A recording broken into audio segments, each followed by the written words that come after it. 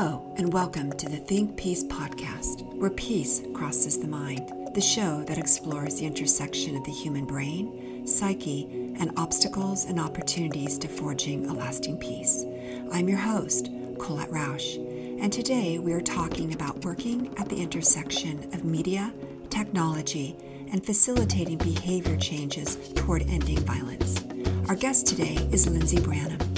Lindsay is the founder of Novo, an incubator for art that inspires human connection in imaginative ways. She is an Emmy-nominated filmmaker and social scientist, leveraging media and technology to end violence and human rights abuses. Her research investigates the link between media and behavior change. Her current focus is exploring the efficacy of virtual reality to reduce prejudice in Central African Republic. Her VR film, Even in the Rain, premiered at the Venice Biennale, and her VR film, The Hidden, premiered at the Tribeca Film Festival. She holds a BA in journalism from the University of Southern California and completed the Harvard Medical School's Global Mental Health, Trauma, and Recovery Certificate program. She also holds a Master of Philosophy and Social Psychology from the University of Cambridge and is currently a PhD candidate in psychology at the University of Cambridge. Welcome, Lindsay, to the Think Peace podcast. It's so great to have you here today. Thank you for having me. So to get started, could you give a little bit of background on what got you interested in working at the intersection of media, technology, and facilitating behavior changes toward ending violence? How did you get involved in that work at that intersection, and what does that involve? Yeah, it really kind of started for me in 2007. I was living in Eastern DRC. I had my very first job out of college. I had graduated from journalism school, broadcast journalism, wanted to be an investigative journalist, investigative reporter. And I had this opportunity to work for a human rights organization in the Congo and report on their programming and their international work. They were doing kind of every sector of international relief and development. And Eastern DRC is a very complex place with a lot of intersecting dynamics, what's led to, at that time, the deadliest war in the world since World War II. And here I am, 24 years old, really having no idea how to understand, much less kind of engage in a really community-oriented way to help provide solutions that could be meaningful. But I had been stringing a bit for CNN reporting on the ongoing conflict, and a lot of my time would be spent interviewing survivors of violence in IDP camps. At that time as well, Eastern DRC was the most dangerous place in the world for a woman or a girl. Really, really, really horrendous levels of sexual violence. So I would be interviewing people, having them share with me about what they'd been through, with the hopes that reporting on this would inspire an international response and kind of trickle back, help and aid. And the more I did that, the more conversations I found myself in with people that did not want to tell what had happened to them. They felt really abandoned by the international community, really frustrated with seeing yet another white face sitting in front of them, asking them to recount the most traumatic things that had happened in their lives, with really no way of knowing that there would be anything different, any change coming for them in particular. And all of this made a lot of sense to me. It started feeling kind of incongruous just in my own being to sit with these survivors, these incredible people that really had been through the worst things anyone could even imagine. And I had been following a young boy who had been in a series of different armed groups. And I'd met him in 2007, along with 10 other young boys, about 12, 13 years old. They had been fighting with the Mai Mai, which is a rebel group in the East. There's, at any given time, several dozen different armed groups operating in Eastern DRC. And so I started documenting his experience. He then went back to fight for the Mai Mai, and then he actually was recruited by the National Army in DRC and was being trained as kind of a special forces elite unit. And through UNICEF, we were able to track down where he was. He was being trained in this specific brigade in another province, really far away from where he grew up. And long story short, we were able to secure his release from the National Army and advocate for that and get his official demobilization completed.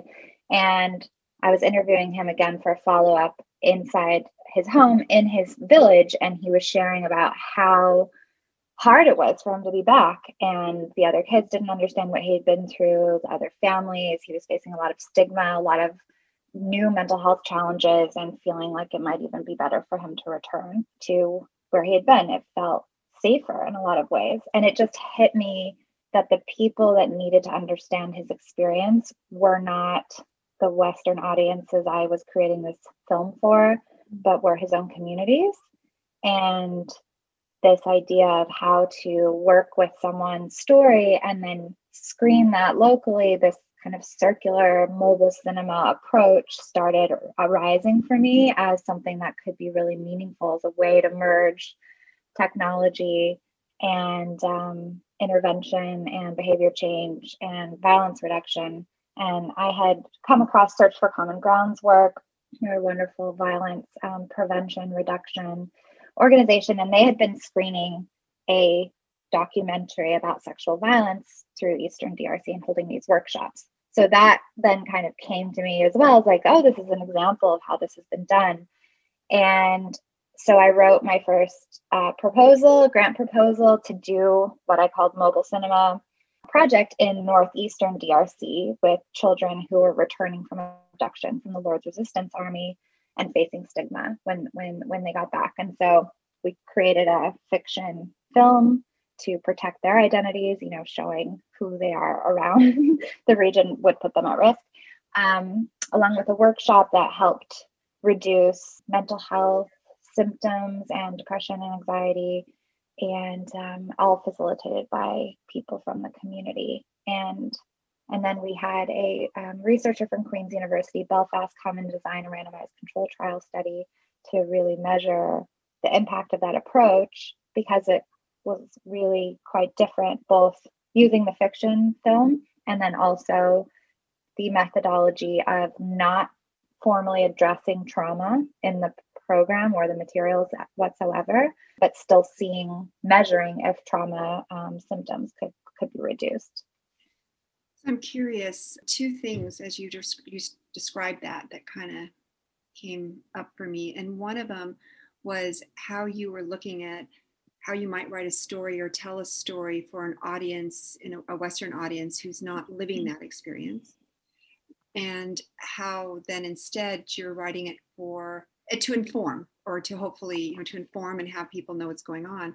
But you're doing the cinema or a story that is, as you mentioned, for a different community, the community that's living there, but not just to inform, that's part of it, but you're also using it as a mode to help support transformation or healing from trauma. So I'm curious how you, in the context of DRC and the community, how did you bring your knowledge and skills and work with those there to contextualize it and have it be of a way that could be measured and helpful? Even the word trauma is, that, our experience and how we might use the word may not be the same in the country in which we may be working in conflict prevention. Right. Yeah, exactly. So it's this whole field of kind of narrative science, in a way, of how to craft story, narrative, character in such a way that introduces audiences to new alternatives. So in this space, there's counter propaganda work that's been done, or alternative narratives. I would consider our work more along the lines of alternative narratives.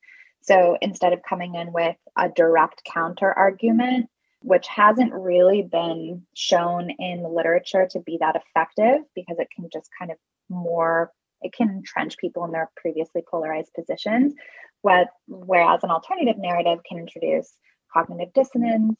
Aesthetic distance is also a tool that is really useful, in that inviting someone to imagine their life experience, but through the proxy of a character, creates some distance and separation in which they can access themselves through accessing this fictional character in a way that doesn't feel so confronting or too direct or oppressive or invasive. And people's experiences are so delicate and difficult and layered, and we cannot assume what would be the best way or most effective ways, especially as an outsider, of how that person should, quote unquote, be processing or dealing with what they've been through. There's an incredible host of community resources that already exist of ways that are supportive for people to kind of manage and build from the difficulties that they've gone through in order to move forward. They're doing that every single day. They're surviving.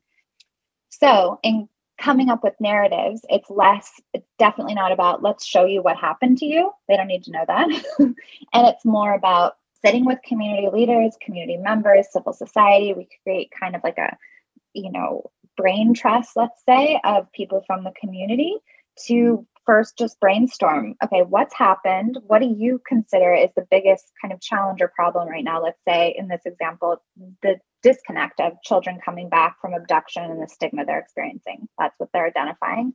So let's dream of what kind of other narratives could exist. What would you like to see happen to the community? What would you like to see your family relationships look like? What is possible for these kids?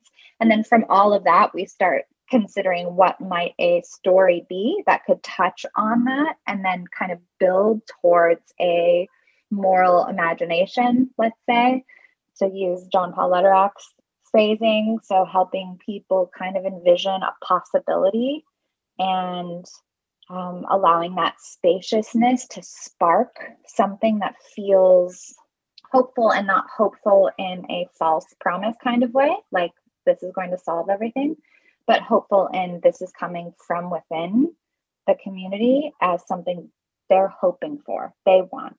And so we just kind of then take that, put it all into like a, 3-act fiction structure from a film craft perspective, and then do the work of character development and all that good, juicy film stuff to bring it to life, so that it's not just an informational piece either. It's not just, a PSA or wash your hands, do this, do that, which has been used in public health messaging for a long time and is obviously really important and necessary. But in our experience dealing with, behavior change is the hardest thing to measure or predict in social science. It's just almost impossible. So trying to do work in that arena, I think, requires really different approaches that build on imagination, build on introducing cognitive dissonance, and allowing magic to happen too, not just from a science perspective. These things are mysterious. What someone can see in a character, and we've now been doing this in different contexts for a number of years. And for example, in southern India, this project we did around reducing bonded labor, the film is about a girl named Priya. That's the character's name. This film has been screened in over 10,000 girls in over 400 villages, and within a workshop that lasts for about a year. Now you go into these villages, people talking about Priya like Priya is real. Priya is their hero. They love Priya. They want to be Priya. You create this also hero, kind of like a hero from the community. These are Dalit communities. They don't get a lot of media in their language about them. So also just introducing a hero that comes from the community that is them is really a beautiful thing. You're talking about the Dalit community from the caste system, which is within the caste system, the lower caste of some call untouchables in some communities is what you're talking about. So I can imagine how powerful that would be when you're talking about communities who are now being engaged and engaging themselves within the process. And there's something also that I caught that was really interesting. You're not just talking about screening and then maybe a one-time workshop where then people talk about it, because you talk about behavioral change is difficult to measure because it's difficult to do and then difficult to measure. It's all, both sides of the coin. But what's really interesting is you look at it, you said over a year. So Mm-hmm. you're really tracking, and are you engaging and facilitating discussions with the same communities? Mm-hmm. It's interesting. Can you walk through what that looks like? So the film is shown, and then there's facilitated discussion, but also the component you mentioned, which is really powerful, is it's not just an intellectual discussion of talking. You're talking about also they're experiencing it and Mm-hmm. internalizing it. And then that's where you talk about the magic sometimes you can see happening, because it's an open-end process, but it's a long-term process. Yeah, absolutely. And each project has had a different structure and a different like exposure, contact frequency. So, but in this particular project in southern India with an organization called the Freedom Fund out of the UK, and they're doing really incredible work in a variety of hotspots around the world, reducing modern day slavery. And in southern India, they're focusing on reducing bonded labor. And so the film we made, Call Me Priya, it's about 35 minutes long, and it tells the story about a young girl from the Dalit community who ends up having to work in a mill because her dad took out a loan that is impossible to pay back, which is often how this happens.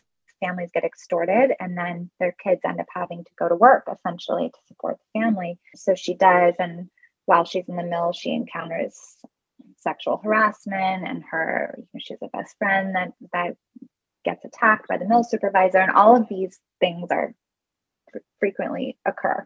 So our stories are built from deep qualitative research with people that are living in these circumstances in these communities, so that the scenarios that are built in are not coming from us.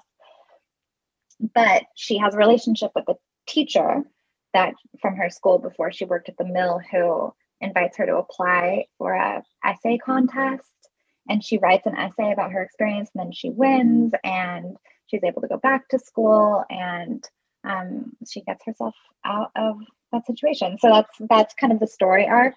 But we took that, split it into scenes, and then I built a curriculum that I think is 18 sessions, and each session like hinges off of that scene from the film and then covers a wide variety of topics.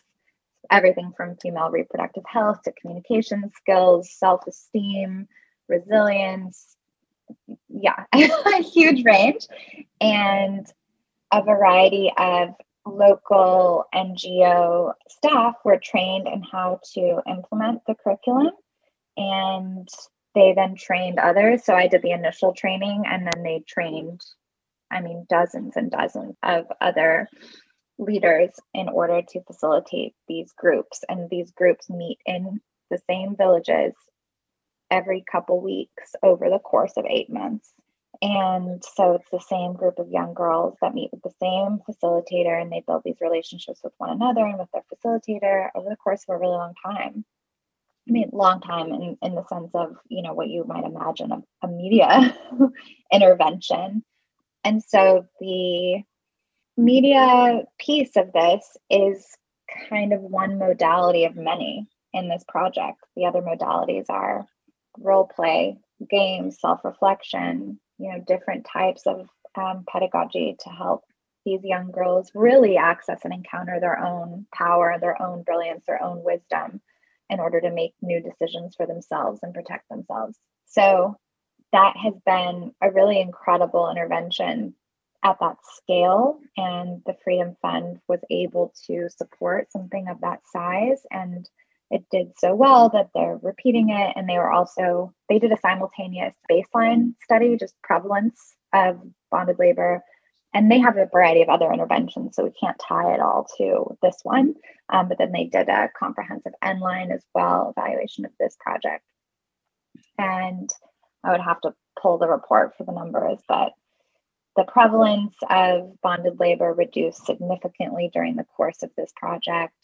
And we were specifically measuring resilience within as an outcome measure, as well as knowledge and attitudes, and wanting them to retain key bits of information like what is the minimum wage, what are your worker rights as a young girl working in a mill, information that's actually really important for their own self-advocacy and self-efficacy.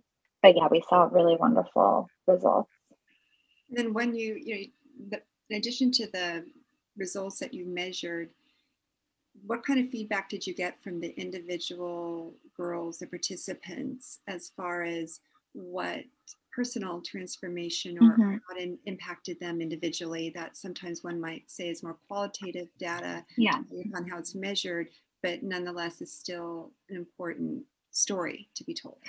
Yeah. Well, one thing I had them do, which I still haven't been able to read through them all, but I had the young girls keep a journal. And so week by week, they would answer a few questions about how they're feeling and how they're doing and what they liked the most about that session or whatever, just more open ended. And so I have a collection of dozens and dozens of these journals, as well as the final exercise is for them to write a letter to Priya, the main character of the film. Yeah. And these letters are so touching. Just, you've changed my life. You're my best friend. I want to be like you. Like, thank you for showing me what's possible for me. Like, I don't feel alone anymore. A lot of real attachment to Priya as a person. And I hoped that could happen, but I don't, I can't expect to know exactly how someone will resonate with a story, but that far surpassed my expectations in terms of she became like a real friend to these girls and a confidant. Even there's a culture in this area where these young girls really don't share what's going on with them. They don't tell their parents. They don't even tell each other. There's a lot of holding of really deep pain in isolation. And this, along with the groups, really seem to kind of blast that open and allow real solidarity to take place. Yeah, and I can imagine because of the way you describe it as the structure and that it isn't just a one-off, there's a period of time where they're coming together and human beings being wired to want connection and building that connection with other human beings. I can imagine that could be very helpful to facilitate that process where there might be a level of safety in that group of shared experience that they may not have elsewhere. Exactly. The room that they're in. Exactly. And often these facilitators were formerly mill workers themselves, for example. So that piece is really powerful too. And so it's impossible to isolate which did what. Was it the film? Was it the group? Was it the frequency? Was it the exit? Like, it doesn't really matter. From a science perspective, it matters, but from a programmatic perspective, it's all of that, right? That makes it work. So you started out, we talked about you entered through journalism and wanting to be a correspondent. And just as an aside, when you said that, my very first thing was I went into journalism school, and it was after reading Joan Didion, all over trips, and I thought I want to be a war correspondent. So it's just kind of interesting how going from journalist to to more behavioral scientist type work. But you worked in journalism, and then media seems like a very natural extension, especially because you're in broadcast journalism, and then working in conflict affected areas moved together. And then you talked a lot about the behavioral science aspect and how you wove all those things together, but it also led you to study more directly in the field of psychology. So what was that pivot point that brought you, and where do you see this moving? Where would Lindsay then take this integration of space and with your current studies, and where does this go? Yeah, I'm working on these projects with researchers. So the first Mill the Cinema project with Queen's University Belfast, it was really exciting for me to see what this project was doing and to see that advancing science in some form and creating new knowledge that could be built on and others could use and take forward into their programming. That felt like a really integral component to this work that had some integrity behind it. So it's hard to share learnings from what's working, what's not, in a way that can be adapted and used in real time and brought forward. And we're all doing such interesting things all over the world, but is that being shared and used? So I think the science piece of that was intriguing to me in that way. And as well as I felt that it really mattered that I knew with some certainty, and still science is not, I mean, it's all, there's a objectivity or subjectivity to it, no matter if it's quantitative or qualitative. But if I wanted to go beyond project evaluation and be able to say, no, that I can see what this has done and this is worth investing into again, or it's worth pivoting and adapting in this way. And not just because I can tell you how many people went through the program, but I can actually assess what kind of change has occurred and what that could lead to. It felt ethical to me. So I wanted to go back to grad school and learn for myself how to run research projects and use that to augment the way I was thinking about how narratives could influence people too. I just knew that it would all tie together in an important way. If I wanted to continue making films to influence people's psychology, I wanted to understand what those psychological mechanisms were that I was tapping into more on an intuitive level as an artist during these years. But I knew there was just a lot to learn. So I went to Cambridge University and did my master's in social psychology. And during that year, I was able to run a research project in Central African Republic, utilizing virtual reality technology and exploring if members of different religious groups encountering one another through this virtual space could reduce prejudice towards one another. And that excited me because this is a safe way for people to encounter each other. And often in what are called contact interventions, where you're bringing two different sides together in one space, that's the literature shows that can often benefit the group in the majority, but often harms the minority group because it can be really difficult for them to be in those scenarios and receive the stigma or marginalization or whatever it is all over again just by showing up in that intervention.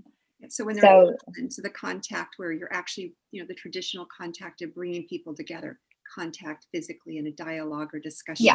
Yeah. So yeah. And those are used, all over the place. They've been used for a long time, building on Gordon Allport's original literature in the 50s on contact theory. And he outlined a certain number of conditions that should be met to really formally fulfill this contact theory that he created. But since there's mixed kind of results in terms of how beneficial that really is for the minority. It definitely helps the majority group because they now see this new perspective. They, have become aware of experiences that others are having that they didn't know about beforehand, all of that. But that also is, it's just their education, their evolution kind of at the expense of someone else. Can you talk a little bit more about that? Because I think this is really fascinating from a peace building standpoint. It's often contact theory, bringing groups together, is a very traditional mode of doing things. And I think sometimes the criticism might be around, well, it may help this group. And I'm not even so sure very many people even talk about the disparity between the power dynamics and that one group is benefited. Oftentimes what you'll hear is, well, it may help for a temporary period of time, but the minute people go back to their communities, then just it doesn't change because they're going back into the same set of structures that exist. So you can't really scale it up. But you're talking about it from a very different angle. You're talking about just from a kind of behavioral science standpoint, just the very nature of bringing folks together. Aside from does it have a peace building benefit, it can have an individual harm byproduct too. So right. I'm very curious. Maybe talk a little bit more about that and what is some guidance you might from your studies and experiences provide to peace builders around bringing groups together, one, And then I Mm-hmm. would love to hear a lot more about the virtual reality, given I do that with my teenage son who has a VR headset and I'm in there using it. And I found it super interesting and really, really feeling like you're there. And so there's some issues Right. there that are positive, but also challenging too. Yeah. Your Yeah. space in your body and your nervous system doesn't always, play one way or the other. Oh, this is fake or not, because it's responding sometimes even to what is technically fake. It's just Mm-hmm. it's alive. So I'd love to hear about more about the contact theory from what you're learning, and then pivot over to virtual reality and what that might look like in the future. Yeah, I think you really kind of helped reframe that in a helpful way. But I think for peace builders considering, okay, what is the purpose of bringing these groups together? I mean, yes, there's a lot of literature behind it that shows that it can really help diffuse tensions or help build understanding. That's all very true. So I'm not saying this to introduce this idea that you should never do these contact interventions or these are bad or anything. But there is a real caveat, a real risk specifically to groups that are less holders of power in this particular conflict or dynamic. And, often I'll just use the example of bringing white and Black people together in the United States to do kind of racial reconciliation work. That's also been done for a long time. And we're in a place now in the last year where, of course, there's just a lot more vocalization around things that have been harmful, haven't worked. And that's one of them. It's important for white people to learn and educate themselves with the resources that are available. They don't need to ask Black people to tell them about their experience being Black to understand the impact of racism. There's a lot of other ways to learn about that besides asking your Black friend to have to go back into their particular negative experiences to tell you about what's happened to them. I think it's really rewiring of, hey, who's centered in this intervention? Is it the people in power? We're centering their growth, their learning, their awareness, or are we centering the people who don't have power? And if we're centering the people that don't have power, what would actually help them? And what would benefit them? What do they need? Do they need to be in a room with the people that have oppressed them or marginalized them? Is that going to be helpful to them? Or do they need something else? So I think there's just a fundamental assumption at baseline that it's helpful for everyone to be together in the same room. And that's just not really true. And I think every context is, of course, so different, so layered, and needs to be parsed out. But in this particular setting in Central African Republic, where civil war for a number of years and groups are split along religious lines, it's really not a religious war, but they are split and segregated along religious lines, Christian and Muslim. And Muslims have been kind of nationally blamed for the conflict, even though that's untrue. They're also the minority in terms of numbers of the population. And they live in little enclaves, basically, very cut off from the rest of the population. And they have to protect themselves. And almost every mosque was burned down at the height of violence a couple of years ago. And bringing them together really doesn't help them. And of course, I can't speak for every person or in any kind of generalizable way. And there could be really powerful, beautiful, interpersonal ways for that to take place. So that is very true.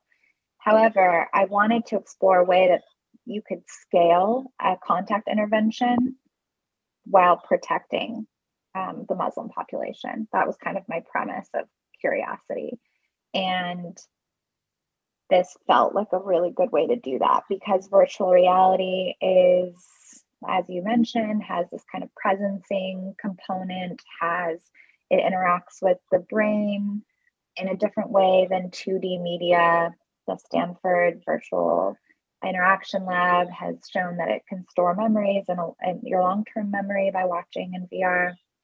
It stimulates your senses in a way that a 2D piece does not. And so it felt to me like the closest way to get people face to face with someone is in a virtual environment instead of 2D, and certainly instead of like bringing them together in real life. And that also has logistical realities that can put people at risk. Transporting bodies in an area of conflict might not be a wise idea either. So with the virtual reality, how do you bring people together in virtual reality? So the experiences that I've had, either this real happy place, which is a biosphere that my son found for me, that's an existing one where I go in but don't interact with anybody. And then others where, you've seen the VR headset experience where you might walk through a refugee camp that was developed a few years ago. So you're interacting with individuals, but they're not interacting with you. Yeah. So what kind of interaction is this type of experience that you're talking about? Is it static? Is it walking into someone else's experience, or is it a co-experience? So this is like step one of VR in the sense that it's just 360 video. So I would like to test at another point the ability to interact two ways. But so by contact, meaning it's a story about a Muslim man and what he experienced during the war. And it's a true story. And he actually played himself in the film, but it's a documentary hybrid form, meaning like some scenes are reenacted, but by him, and his story is all true. But the story is that he actually was attacked by a group of Christian rebels, and his brother was killed by this group. And then he was a volunteer during the time at the Red Cross in the Muslim enclave in Bangui and PK5. And one day a man is brought in to be treated who was wounded in a battle, and it's the man who killed his brother. And he had to choose what to do in that moment. Do I take revenge? Here's my opportunity. Or do I not? And he didn't. He treated him, he tended his wound, and that was that. But his very ordinary but yet extraordinary display of courage, of nonviolence, of nonpartisanship in the face of something so, I can't even imagine, so painful and difficult, I thought would be a powerful counter to the narratives that are more dominant in the CAR about who Muslims are. Muslims are coded as violent, dangerous, bad, that they're responsible for the war. And so I showed that film to only members of the Christian majority. And I mean, on a statistical level, I had statistical drops in prejudice towards Muslims in intention to donate to a Muslim family. So I wanted to capture not just prejudice, which is an attitude, but behavior, which I measured as an intention. So that was really exciting. But what was really interesting in my qualitative interviews was I asked, what religion is Guillaume, the main character in the film? And the majority of people said he was Christian, even though he says he's a Muslim in the film. He's clearly a Muslim. And that really fascinated me. So there's this interesting disconnect so their prejudice towards Muslims decreased, yet the ability to reconceptualize this person still, in order to maintain kind of the cognitive schema of what was happening in the CAR, he still had to be a Christian for it to make sense to people, because only Christians forgive was some of the phrasing I would get. But I had people say just about the VR experience that it felt like they were there, that it felt like it was happening to them, that they've never experienced anything like that before. I mean, no one has seen a VR film in CAR, but that being the case, I wanted to know if the effects could just be attributable to how novel the experience itself was. And so I had a control condition in which people watched a VR film, but it was just B-roll scenes of Bangui. There was no story, and that there was a difference between the two. So it really is the contact story that made the difference, not just the medium. Wow, that's really interesting, because it definitely, that the contact, that immersion that feeling, Mhm. that sense that you're with the person Right. in a relationship with them, like you said, rather than just static, which Right. yeah, which is Yeah. powerful. Or people thinking that they've now lived his life, that they experienced what he experienced. And with that, we also wanted to be really careful to not include anything in the film that could be too triggering or harmful or damaging in any way, because it's so immersive, because it it can feel like you're really there. I think there's a real ethical question around what you show someone. Mhm. So it doesn't need to be intense and violent or anything like that. So we didn't show any violence. There was no, you didn't see the death of the brother or anything like that. Yeah, and you mentioned something around ethics, and also I think what's really powerful for the work you're talking about is integrating in the behavioral science aspect into programming, specifically, and how important it is when we look at the principles around do no harm in the work, Mm-hmm. conflict related work. And I think Mm-hmm. about two nodes that you've got: one, like you got to control, which you can't do in a open contact meeting as much. You can have the best Right. facilitator in the world, and you can Mm-hmm. have people to support and kind of navigate what might be going on. But if there's a reaction or a trauma effect, then you need to navigate it as best as you can. In person, that's not always there, and you get Right. to craft in the story, like you said, not just his story, but also when you're working with him. When you were talking about it, I thought about, there's calls for truth and racial healing commissions in the US or other types of commissions for reconciliation. We've seen them overseas. And oftentimes people who've been affected come and testify. But I always wonder, as also as a former prosecutor, when I used to have elderly Mm-hmm. victims come, I could see them being re-victimized in ways that was very Mm-hmm. difficult to witness in that system, but Mm-hmm. that was the way the system was set up for victims to testify. Mm-hmm. So I can Mm-hmm. imagine doing this, you're able to kind of titrate and work through the story.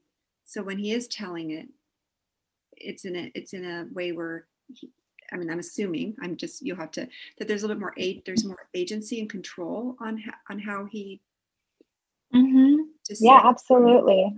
Yeah. Yeah. And my invitation to him was, will you co-direct this with me? Mm. This is not me telling your story. This is really you telling your story. And so that delicate process means that the long sit down interview we did had a lot of lead up to it, a lot of time and cushion, and then it's just me and him. It's not a room full of people, full of, in this case, Christians staring at him, and how he might metabolize that in his body can be somatically very activating. So the process of, telling the story is potentially much safer and potentially more supportive and healing. And he wanted to then play himself in the film, and he said that it actually really helped him process through it and heal and navigate through his own memories as we were making this together. And then he got to see the film, he signed off on it, he provided edit suggestions, what he liked or didn't or wanted included or not. I mean, he had full editorial control, and that was also, of course, very important, so that he felt like he was in control of how this was portrayed. And that really mattered to me too. And you mentioned the somatic aspect. How did that come into your work and your approach? The somatic reaction that you mentioned, and how that fits within the work that you're doing. Mm-hmm. Well, there's, of course, just so much important work being done now on how trauma is stored in the body and the nervous system's role in trauma retention or post-traumatic growth even. And trauma first aid, let's say, or psychological first aid. I did a course at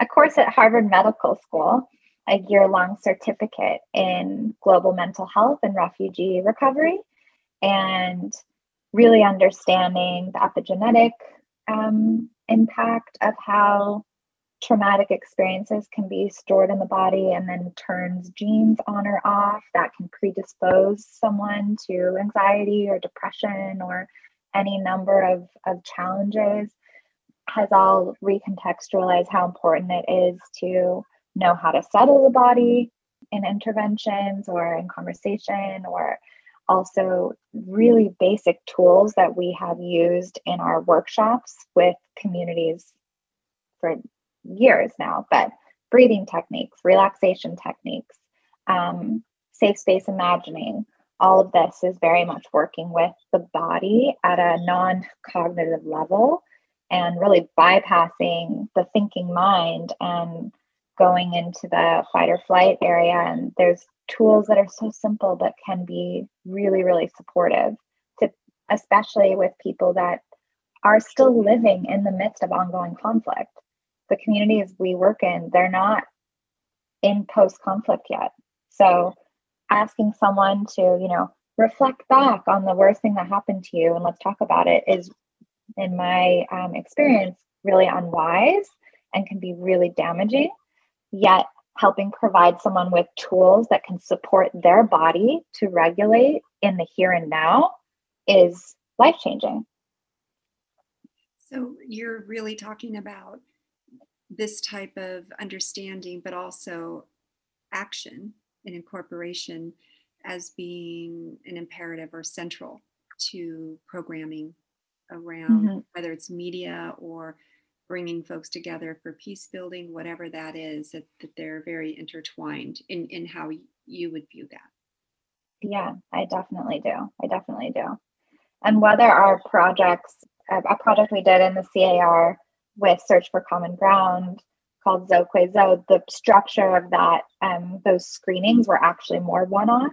So that was kind of unusual for the type of work that we've done. But within that, it was a several hour session. So it was still a workshop kind of format.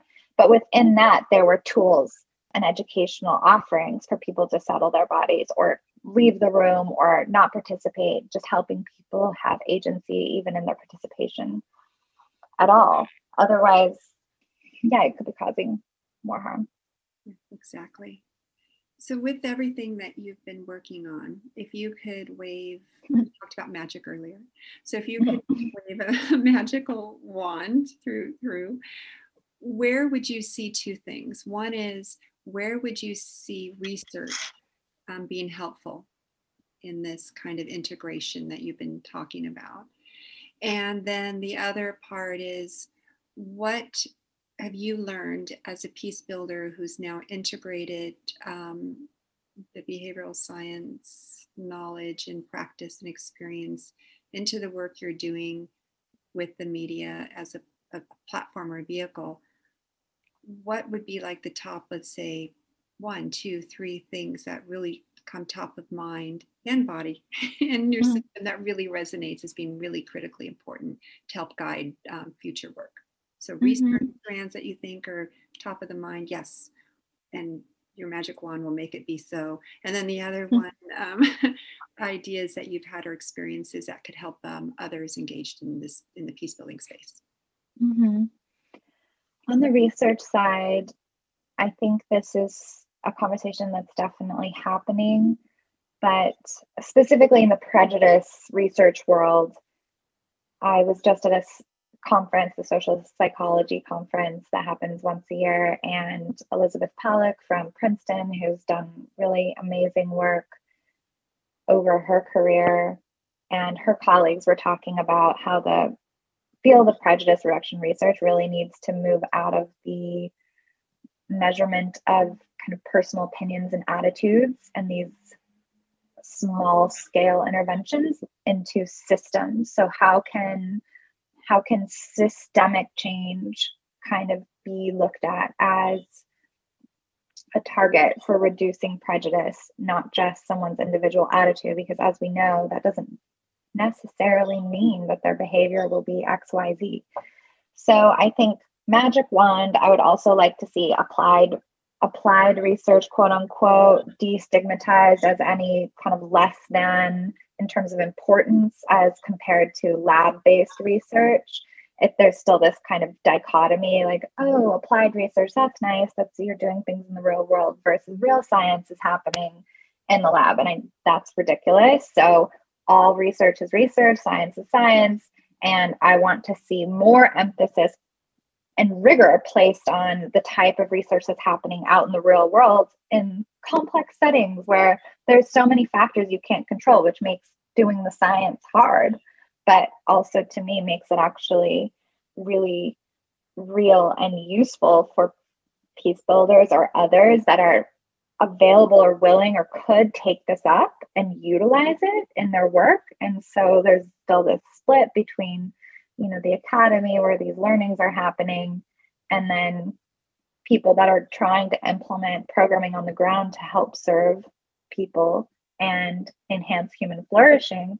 So magic wand, these communities can come together in meaningful collaborations that can see the best of human behavioral science research applied in settings to see lives improved, and that the people at the forefront would be coming from those communities or coming from those countries and decentering European American researchers. And yeah, there needs to be a real flip in terms of who's generating this knowledge.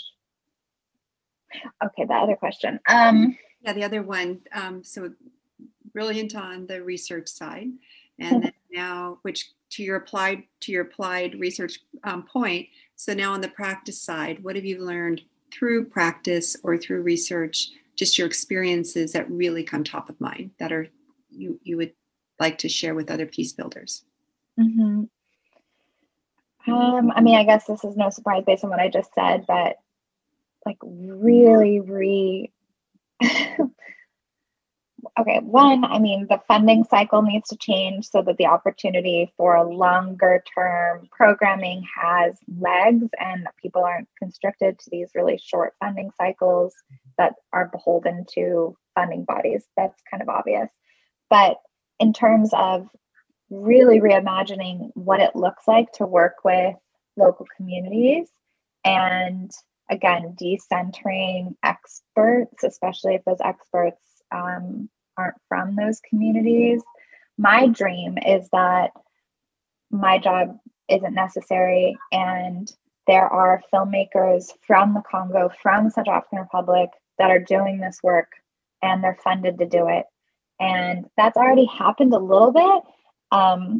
We did a couple different projects in CAR, and I worked with some really amazing people, Bashir Sow and Orphe Zaza Bamoy, who are filmmakers in CAR. They worked with me on 3 projects, and since then they've gotten now their own grant from Invisible Children to do mobile cinema on their own.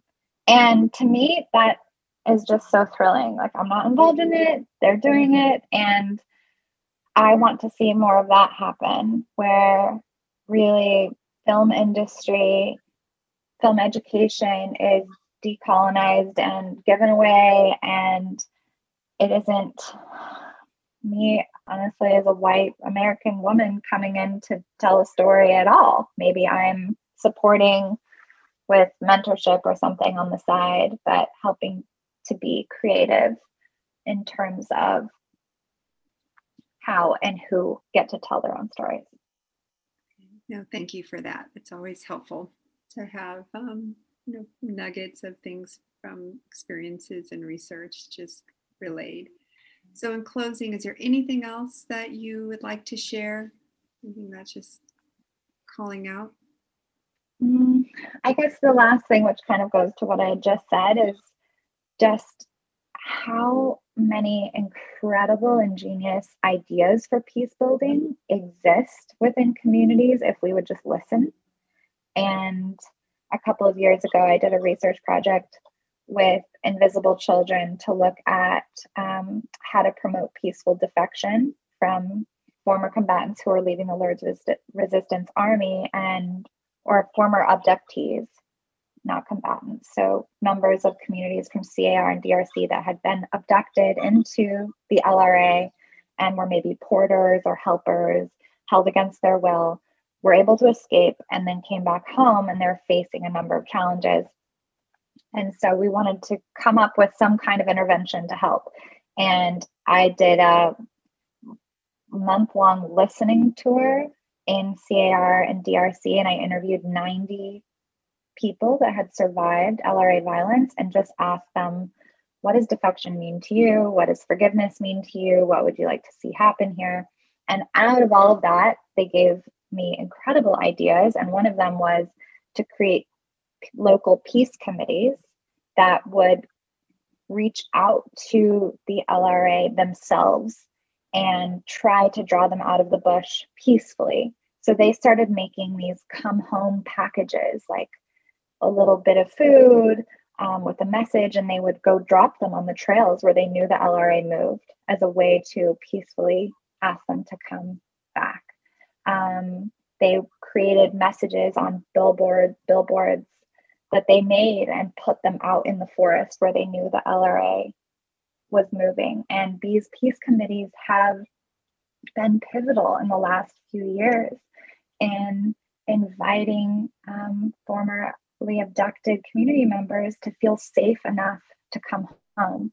And that idea came from these communities. Now they're leading that. And I just love that so much. So to me, it's this beautiful reminder of ask and listen and just find out a way to implement the ideas that are already kind of bubbling up, because those are the ones that will work. But the wisdom is there if you're listening. Yeah, it really is. Yeah.